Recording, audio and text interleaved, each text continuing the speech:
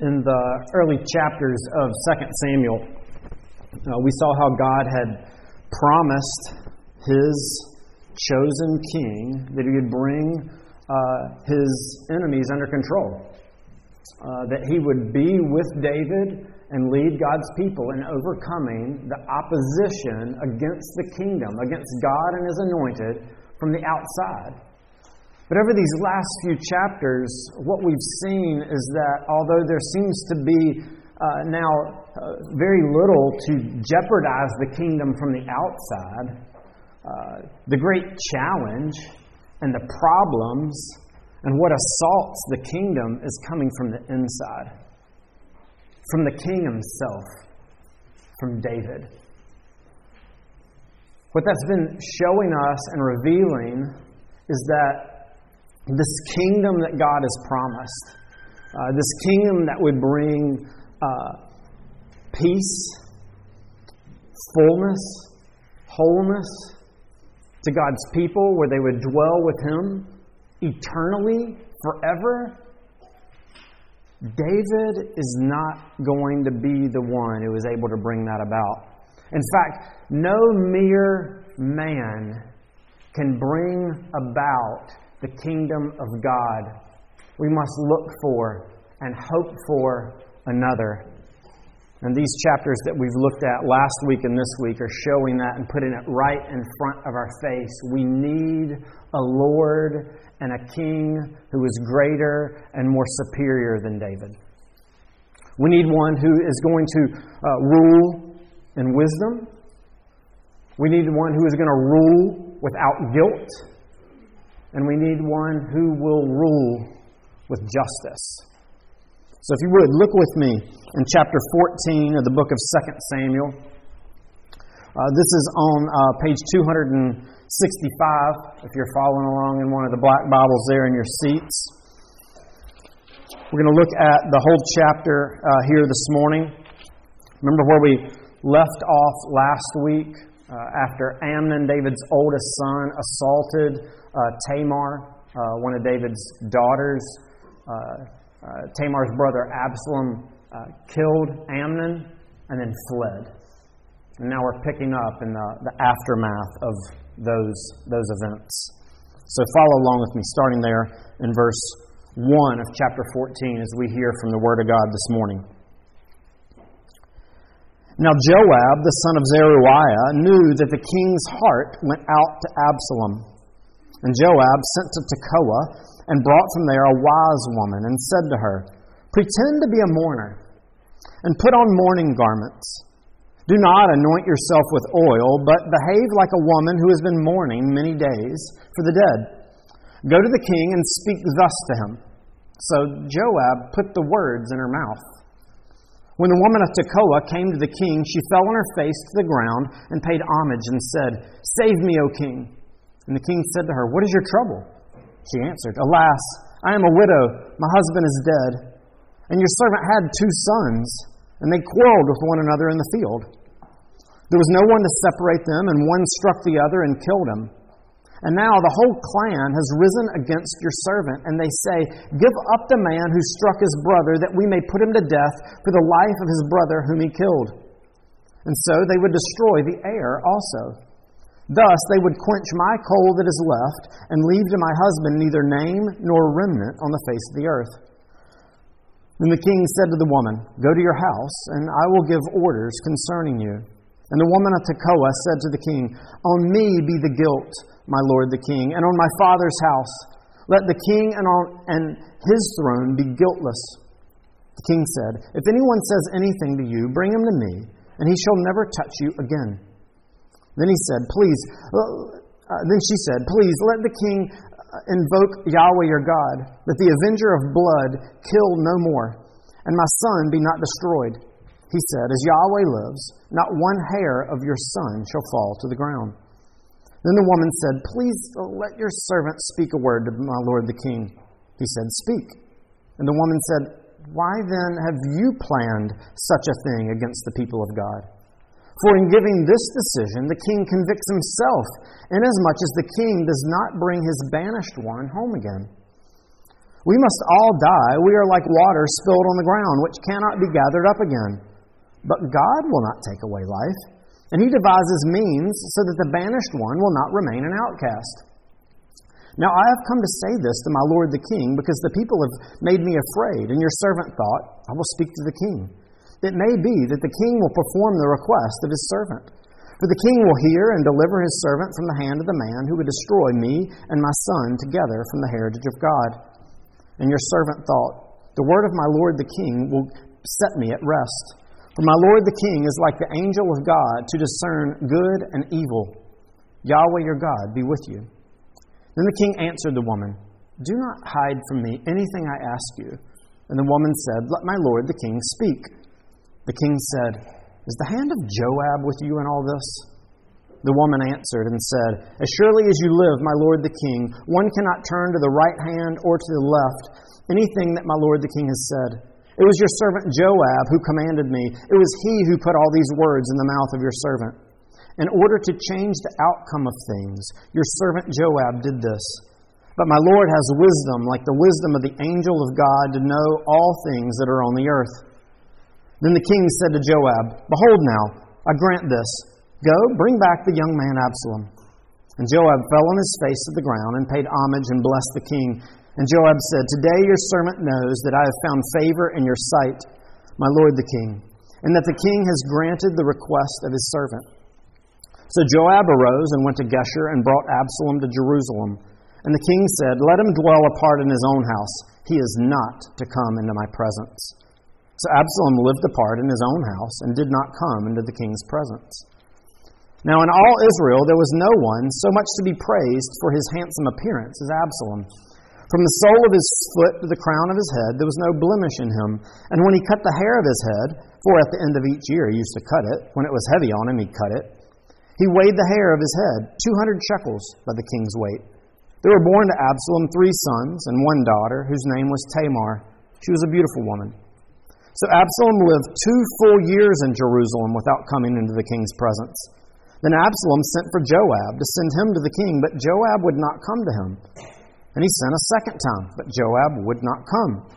Then he said to his servants, see, Joab's field's next to mine, and he has barley there. Go and set it all on fire. So Absalom's servants set the field on fire. Then Joab arose and went to Absalom at his house and said to him, why have your servants set my field on fire? And Absalom answered Joab, behold, I sent word to you. Come here that I may send you to the king to ask, why have I come from Geshur? It would be better for me to be there still. Now therefore, let me go into the presence of the king, and if there is guilt in me, let him put me to death. Then Joab went to the king and told him, and he summoned Absalom. So he came to the king and bowed himself on his face to the ground before the king, and the king kissed Absalom. Let's pray.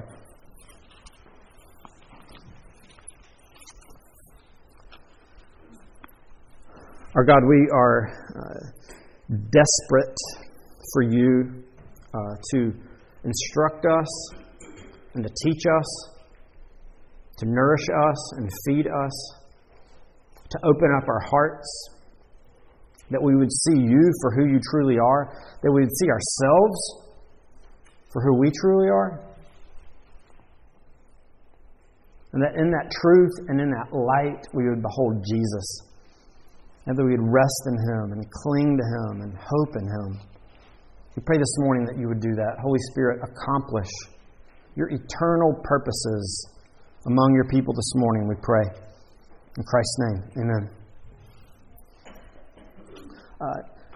Now, kids, this morning, if you want to keep track of words, I'll give you a couple of things, words and pictures. So if you want to keep track of words this morning, I want you to listen for wisdom, for guilt, and for justice. Wisdom, guilt, and justice. If you want to draw a picture, you can do one of 2 pictures, or both if you're eager. One, you can draw me a picture of the woman from Tekoa coming before to meet David. Or you can draw a picture of what happens at the end when Absalom sets Joab's field on fire and Joab comes with the field ablaze. So you can bring your word count and your pictures to me after the sermon's over. So as we enter into this chapter, it's flowing on the heels of what Absalom has done in the previous chapter, and David's response or lack thereof. It's important for us to understand the context and David's attitude towards Absalom, because that kind of drives what's going on in this chapter. And if you notice at the end of chapter 13, it says, Absalom fled and went to Talmai, the son of Ammihud, king of Geshur, and David mourned for his son day after day. That's Amnon that he's mourning for. So Absalom fled and went to Geshur and was there 3 years. And the spirit of the king longed to go out to Absalom, because he was comforted about Amnon since he was dead. Now, what does it mean that David's heart longed to go out for him? Similar language comes up in verse 1 in chapter 14. Joab, the son of Zeruiah, knew that the king's heart went out to Absalom. What does that mean? Is David fond of Absalom? Does he miss him? Is his heart longing in a positive way for Absalom? It's possible. But that longing to go out or going out to someone could be viewed favorably, or it could be similar to going out to someone in war. In an antagonistic sense, and a desire to want to punish or attack or destroy. What is the connotation of what's going on here? Well, if you notice, after everything Joab does, and David finally does bring Absalom back into town, what's he say? Don't let him come into my presence. And he remained out of David's presence for 2 years. That doesn't sound like someone who was positively inclined and was desperately longing to see Absalom again. It seems that what David's heart is it's against Absalom. And the reason that he didn't pursue and go out after him with intensity anymore is because his heart was comforted after Amnon's death. But that's what brings us here.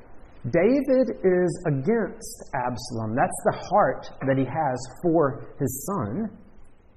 And Joab recognizes that, and Joab wants to change things. And that's what leads to him getting this woman, the woman from Tekoa, to come and talk to David. The question then becomes, is the change of course of events and what Joab is seeking to do, is this flowing out of wisdom?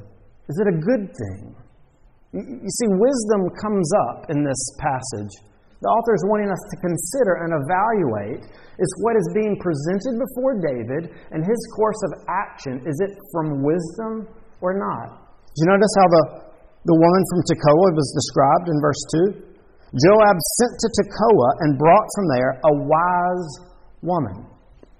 Then later, as she's speaking to David, notice what she says in verse 17 about David.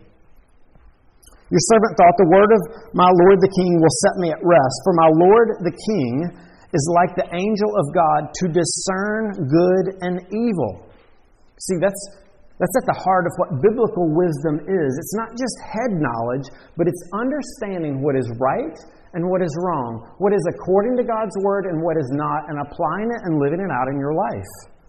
And in fact, as she talks about David again, notice what she says in verse 20. That Joab did these things in order to change the course of things. Your servant Joab did this. But my Lord has wisdom like the wisdom of the angel of God to know all things that are on the earth. And David goes along with the woman and with Joab. How do we understand this? Is he acting with wisdom or not?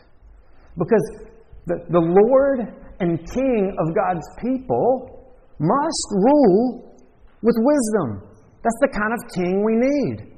How do we understand what's going on here? How are we to evaluate David's actions, Joab's actions? Well, did any of this sound familiar to something that we saw a few chapters ago? An instance where someone sends a messenger to the king, tells the king a story in order to affect and impact the king's heart. Does that sound familiar? Who was it before? The sender was God. The messenger was Nathan. And he was seeking to convict David of his sin and call him to repentance. In this instance, who is the sender? The sender is Joab. If we compare the two senders, something begins to be revealed. What do we know about Joab and his character? Joab is not a good guy. Joab is not a guy who acts with integrity, not a man who can be trusted. He's already up to this point been involved in the death directly of two named men, Abner, Saul's uncle, and Uriah. Remember, Joab was the one who delivered the orders, and the multiple men who died with Uriah. Joab later, as this plays out, we're going to see Joab is in many ways in for himself. But also notice as we think and are comparing these stories, think about what actions Joab takes. As he's speaking to the woman of from Tekoa, and he puts the words in her mouth, it's clear the author wanted us to know that. These things didn't really happen.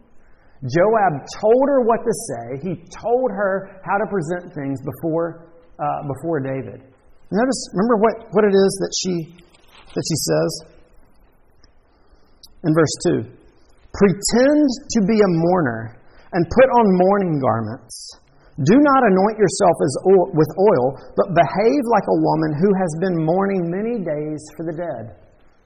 I want you to pretend to be something you're not in order to deceive David. She's here described as a wise woman. Remember, we encountered somebody last week who was described as crafty or wise, Jonadab. Remember what he did? He also gave advice to someone else to pretend to do something, to pretend to be ill so that you can deceive the king and that Tamar will come into your presence. You see, when we begin to start comparing what's going on in this story to what's preceded in the context, we see we are not to recognize that what's going on here flows out of wisdom. And David, by following and listening to and being persuaded by this story and the actions of Joab and the woman from Tekoa, David is showing himself that he is not one who is operating with wisdom. David is not one who can discern good from evil. David is not one who is leading God's people properly. You see, as we see, David begins, up to this point, he's kept Absalom out of the community of the people of God. We're going to visit whether David's actions are appropriate and how he should be responding. But again, in this instance, what we fail to see David doing is seeking the Lord. Before, it was clear that God was the one who was instructing him. But as one theologian that I was reading this week was reflecting on this passage, he said, in Nathan's story, Nathan is seeking to rouse up or convict the conscience of David over his feelings. But with this story, what Joab and the woman from Tekoa are seeking to do is to rouse up David's feelings over against and to push down his conscience. David seems to recognize that Absalom has done something wrong and something needs to be done about it. But he puts that aside. As we see later, he brings Absalom back. It's very confusing, it seems. I mean, how could David be in this place? Do you remember the David that we encountered just a few chapters ago? In light of Nathan's story, David was humbled. David recognized his sin. David humbled himself before God, acknowledged his sin. We began to see him demonstrate and live out the fruit of repentance. And it looked like David had turned around. That the David of old that we had seen was back on the throne, ruling and leading and shepherding God's people. Only now we find him, last chapter, and this, making horrible decisions. It's as if he's forgotten all the lessons and all the mercy and all the grace and how sufficient His God is?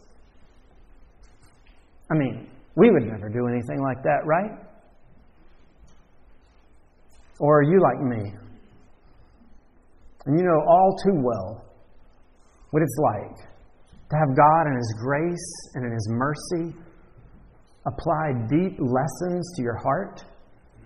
And you feel like you're really growing and understanding it, being shaped and transformed, only to turn around and the next day or the next week to find yourself plunging into more sin. Failing to look in and hope in and keep your eyes on the one who has shaped and transformed you. And here we see David doing the same thing. He's not exercising and living with biblical wisdom. Biblical wisdom is to live and orient your life consistently focused and pointed to God. Evaluating your actions, evaluating your heart, evaluating the messages and influences around you with the revealed Word of God. And when they do not come into conformity with God's Word, they're to be rejected. But we fail to do that. And as we see here, both with our lives, when we do not seek God in wisdom, we suffer. David's not doing that. Not only is he suffering, the nation will begin to suffer, as we'll see in just a little bit.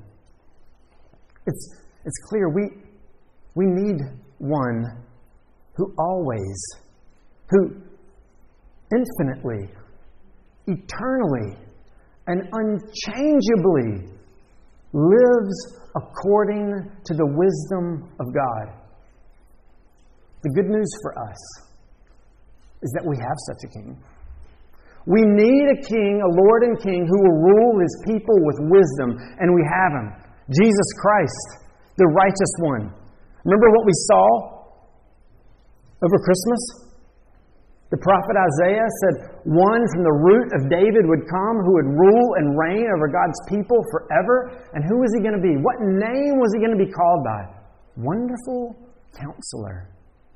The one with the perfect wisdom of God. And as we look on the life of Jesus, the way that we see Him living is He always does and lives His life in conformity to and pleasing of His Father and His Word. Rejecting Satan's attacks with what? The Word of God. Rejecting Peter's rebuke with the Word of God. We need one who will rule over us, who will be our Lord and our King, and who rules us with wisdom. And God, in His mercy, although David failed, and any mere human that we put our hope and our trust in will fail, but Jesus never does. He is the perfect Lord and King who always rules His people with wisdom. It's this lack of wisdom in David's life and in his heart that flows out, not just in this passage, but in the passages that we've seen before this, and it leads to David falling into sin and guilt. You see, for the king to bring about God's perfect and everlasting kingdom, it's going to be necessary that He be one who rules and leads His people with no guilt. There's an emphasis in this chapter as well, and a focus on the guilt or lack thereof of the king and his son. Do you notice that? Look in verse 9, what the woman from Tekoa says. The woman from Tekoa said to the king, "On me be the guilt, my lord the king, and on my father's house let the king and his throne be guiltless." Be guiltless. You see, what she's recognizing and at least communicating there is it's important that God's king and the throne that He rules on be without guilt. That it be sin-free. Because it's only as the king is seeking his God perfectly, that the kingdom will come in its fullness, that the people will flourish under the rule and the reign, not just of the king, but of God himself, who is our ruler and our king. But what we see here is that David isn't guiltless, is it? She speaks it and wishes and longs for it to be true, but we know it's not. Absalom, later at the end, he talks about too, as he finally gets Joab to listen to him, and he says, "Therefore let me come," this is in verse 32, "let me come into the presence of the king, and if there is any guilt in me, let him put me to death." We'll look here in a little bit whether that's repentance on Absalom's part or not, but there's at least an acknowledgement that with guilt for sin comes penalties. And what have we seen already? David is full of guilt. David is a sinner. David has violated God's law over and over and over. We saw it last week. We're seeing it this week. It characterizes David's life. He's a sinner. It's interesting as we see David as he's ruling over his people. He's the king over the people of God. And the sin of the king brings about the suffering of the people.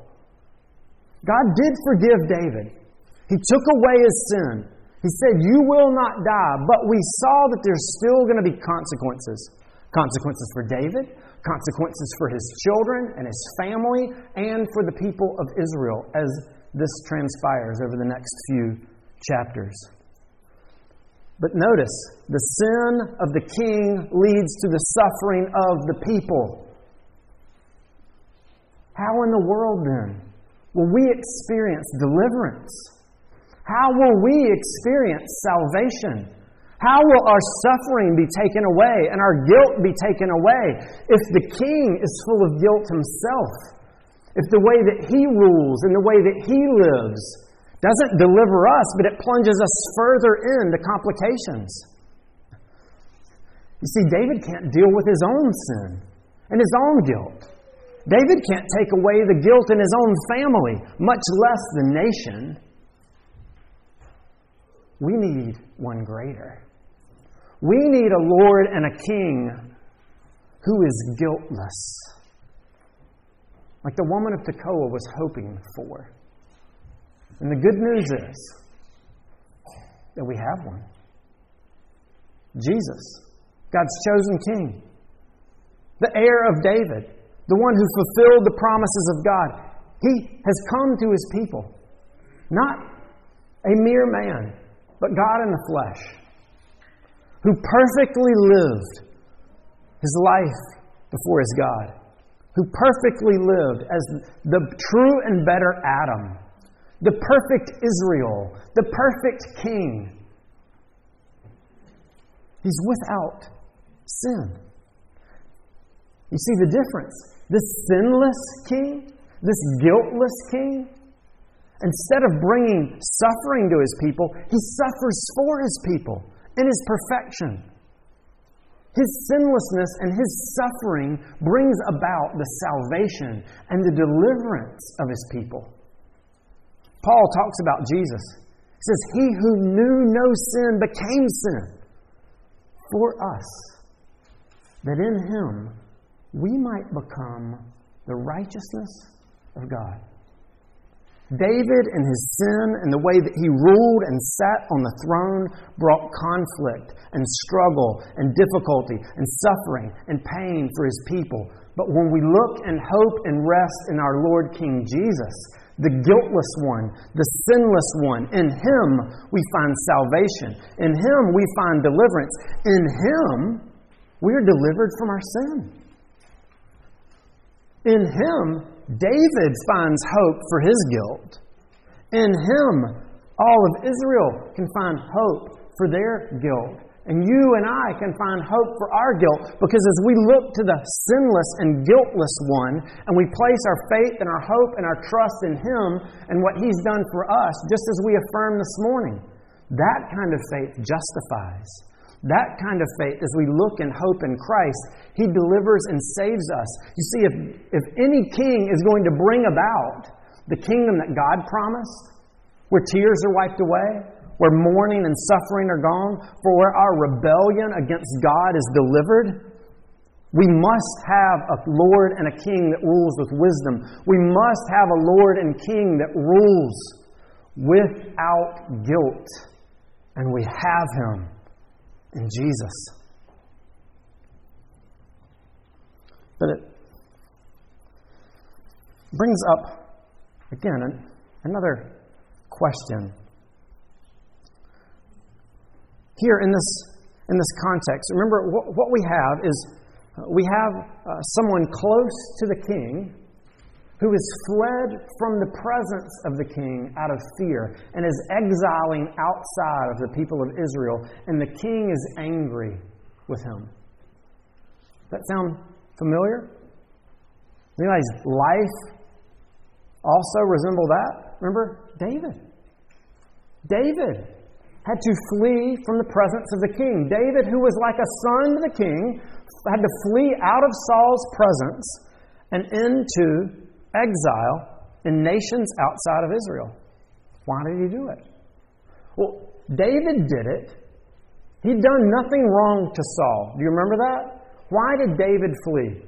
David fled to avoid injustice, because Saul was wrongly seeking to take his life. But here, what about Absalom? Why is Absalom fleeing the presence of the king? You see, it's because Absalom wants to avoid justice. Let's look and see.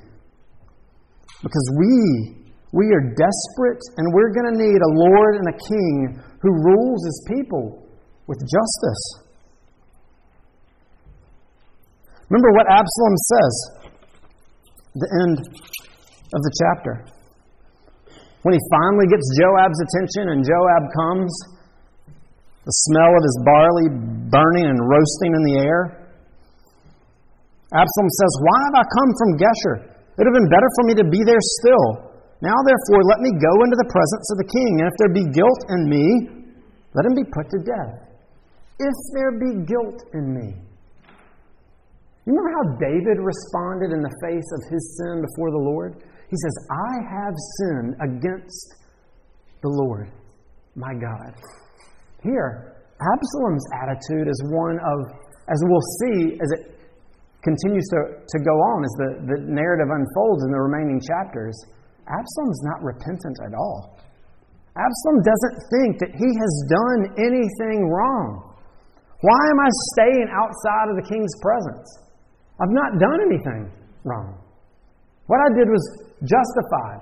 Amnon deserved to die. The king should do nothing to me. And notice what David does. In verse 33. After Absalom finally comes into his presence, he bows himself before the king, and the king kisses Absalom, forgiving him, welcoming him back into the kingdom. Notice what David does. A guilty, unrepentant man is allowed and welcomed back into the kingdom. Is that right? Is that just? Is David just being gracious? Remember, we talked about this a little bit last week in David's response and his lack of response with Amnon. What about here with Absalom? Remember the story that the woman from Tekoa told David. She talks about, she's trying to compare this example, this imaginary example of what happened between her sons and the loss of life and one who has been banished outside of the people, and that with Absalom. But notice, comparing those two cases, it's not apples to apples.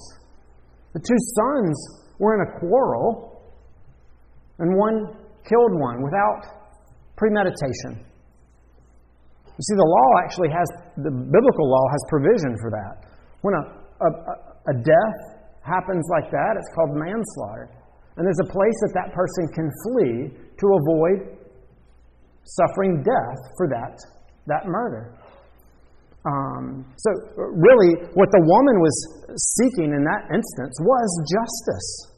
Because the rest of the clan should not have sought to put that guy to death. There were other penalties associated with a non-premeditated manslaughter like that. But that's not the case with Absalom, is it? It didn't just happen spur of the moment.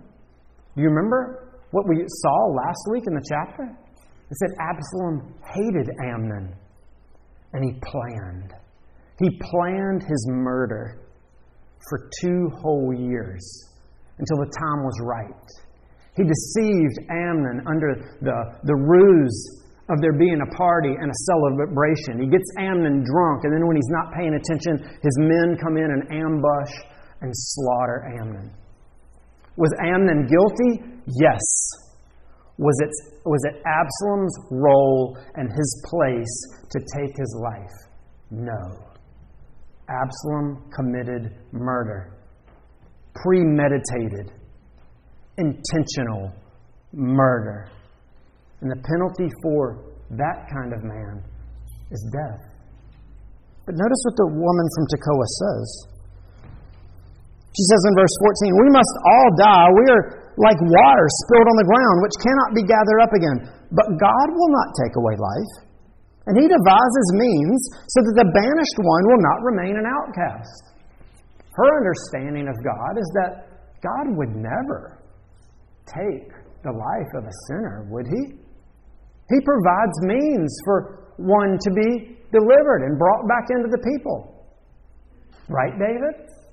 He did that with you. And He did, didn't He? But there's a difference between David and Absalom, isn't there? One of the things that sets David apart from Saul and future kings who will also mess up is the repentant heart of David when his sin is exposed. And he comes before the Lord and he acknowledges his sin and he calls for mercy. And it's the repentant sinner that God does not put to death. It's the repentant sinner that the Lord allows access back into His people. But Absalom here isn't repentant. And David here allows an unrepentant sinner, just overlooks his sin. David failed to seek justice for Tamar last week, and he was wrong for doing that. And here, David again fails to seek justice for Amnon. He fails to do what was right. Would the Lord have said, Absalom also deserves to die? We don't know. And neither does David, because he never asked. He never sought the Lord in this instance. And so David overlooks the sin of an unrepentant man and allows him to come in to the presence of God's people. And that is a violation of His goodness. He is no longer a just and righteous king. But what do we need? We need a Lord and a king who will rule over His people with justice. Again, we grapple with this. How does it make sense? We've already seen God overlook and take away the sin of a guilty man and put away his penalty. How can He do that? How can God do that and not be guilty in the same way that David is of injustice? It's because of the Lord and King that God chose to send to His people was one who was always ruling with wisdom, who was guiltless. And God overlooked David's sin. And God overlooks the sin of any who come to Him in faith and repentance. And says, I am going to take the death of my son in your place. God is both just and the justifier of the one who puts their faith and their hope and their trust in Jesus. But remember what John tells us in 1 John chapter 1. This is the message that we heard from Him. Who is the Him? It's Jesus. John was one of Jesus' authorized spokespersons. He was a follower of Christ, one entrusted with the message of Jesus to communicate to His people. This is the message that we have heard from Him and proclaim to you, that God is light, and in Him is no darkness at all. If we say we have fellowship with Him while we walk in darkness, we lie, and we do not practice the truth. But if we walk in the light as He is in the light, we have fellowship with one another. And the blood of Jesus, His Son, cleanses us from all sin. If we say we have no sin, we deceive ourselves and the truth is not in us. If we confess our sin, He is faithful and just to forgive us our sins and to cleanse us from all unrighteousness. If we say we have not sinned, we make Him a liar, and His word is not in us. The condition is confession. The condition is to look and hope in the grace and mercy of Jesus.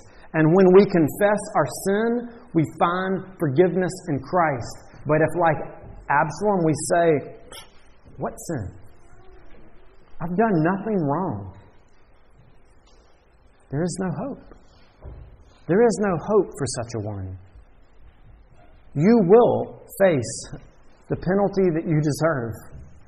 But as we look to the wise one, the guiltless one, the just one, we find forgiveness for our sins because He has died in our place and removed the just penalty that we deserve. Repentant sinners who are hoping and trusting in Jesus can find their way into the presence of God. That is the good news of the gospel. So David rested and hoped in. That's what Absalom rejected. And that's what God in His mercy and His grace wants us to see this morning. We need a Lord and a King who rules us with wisdom, who rules us without guilt, and who rules us with justice. He lived perfectly, and He died in our place. Praise God that it wasn't David, but it was Jesus, who is our true and perfect King. Let's pray. God, we thank You for Your grace and Your mercy. We thank You for the good news of the gospel that we see proclaimed throughout the Scriptures, shown to us here by contrast with David.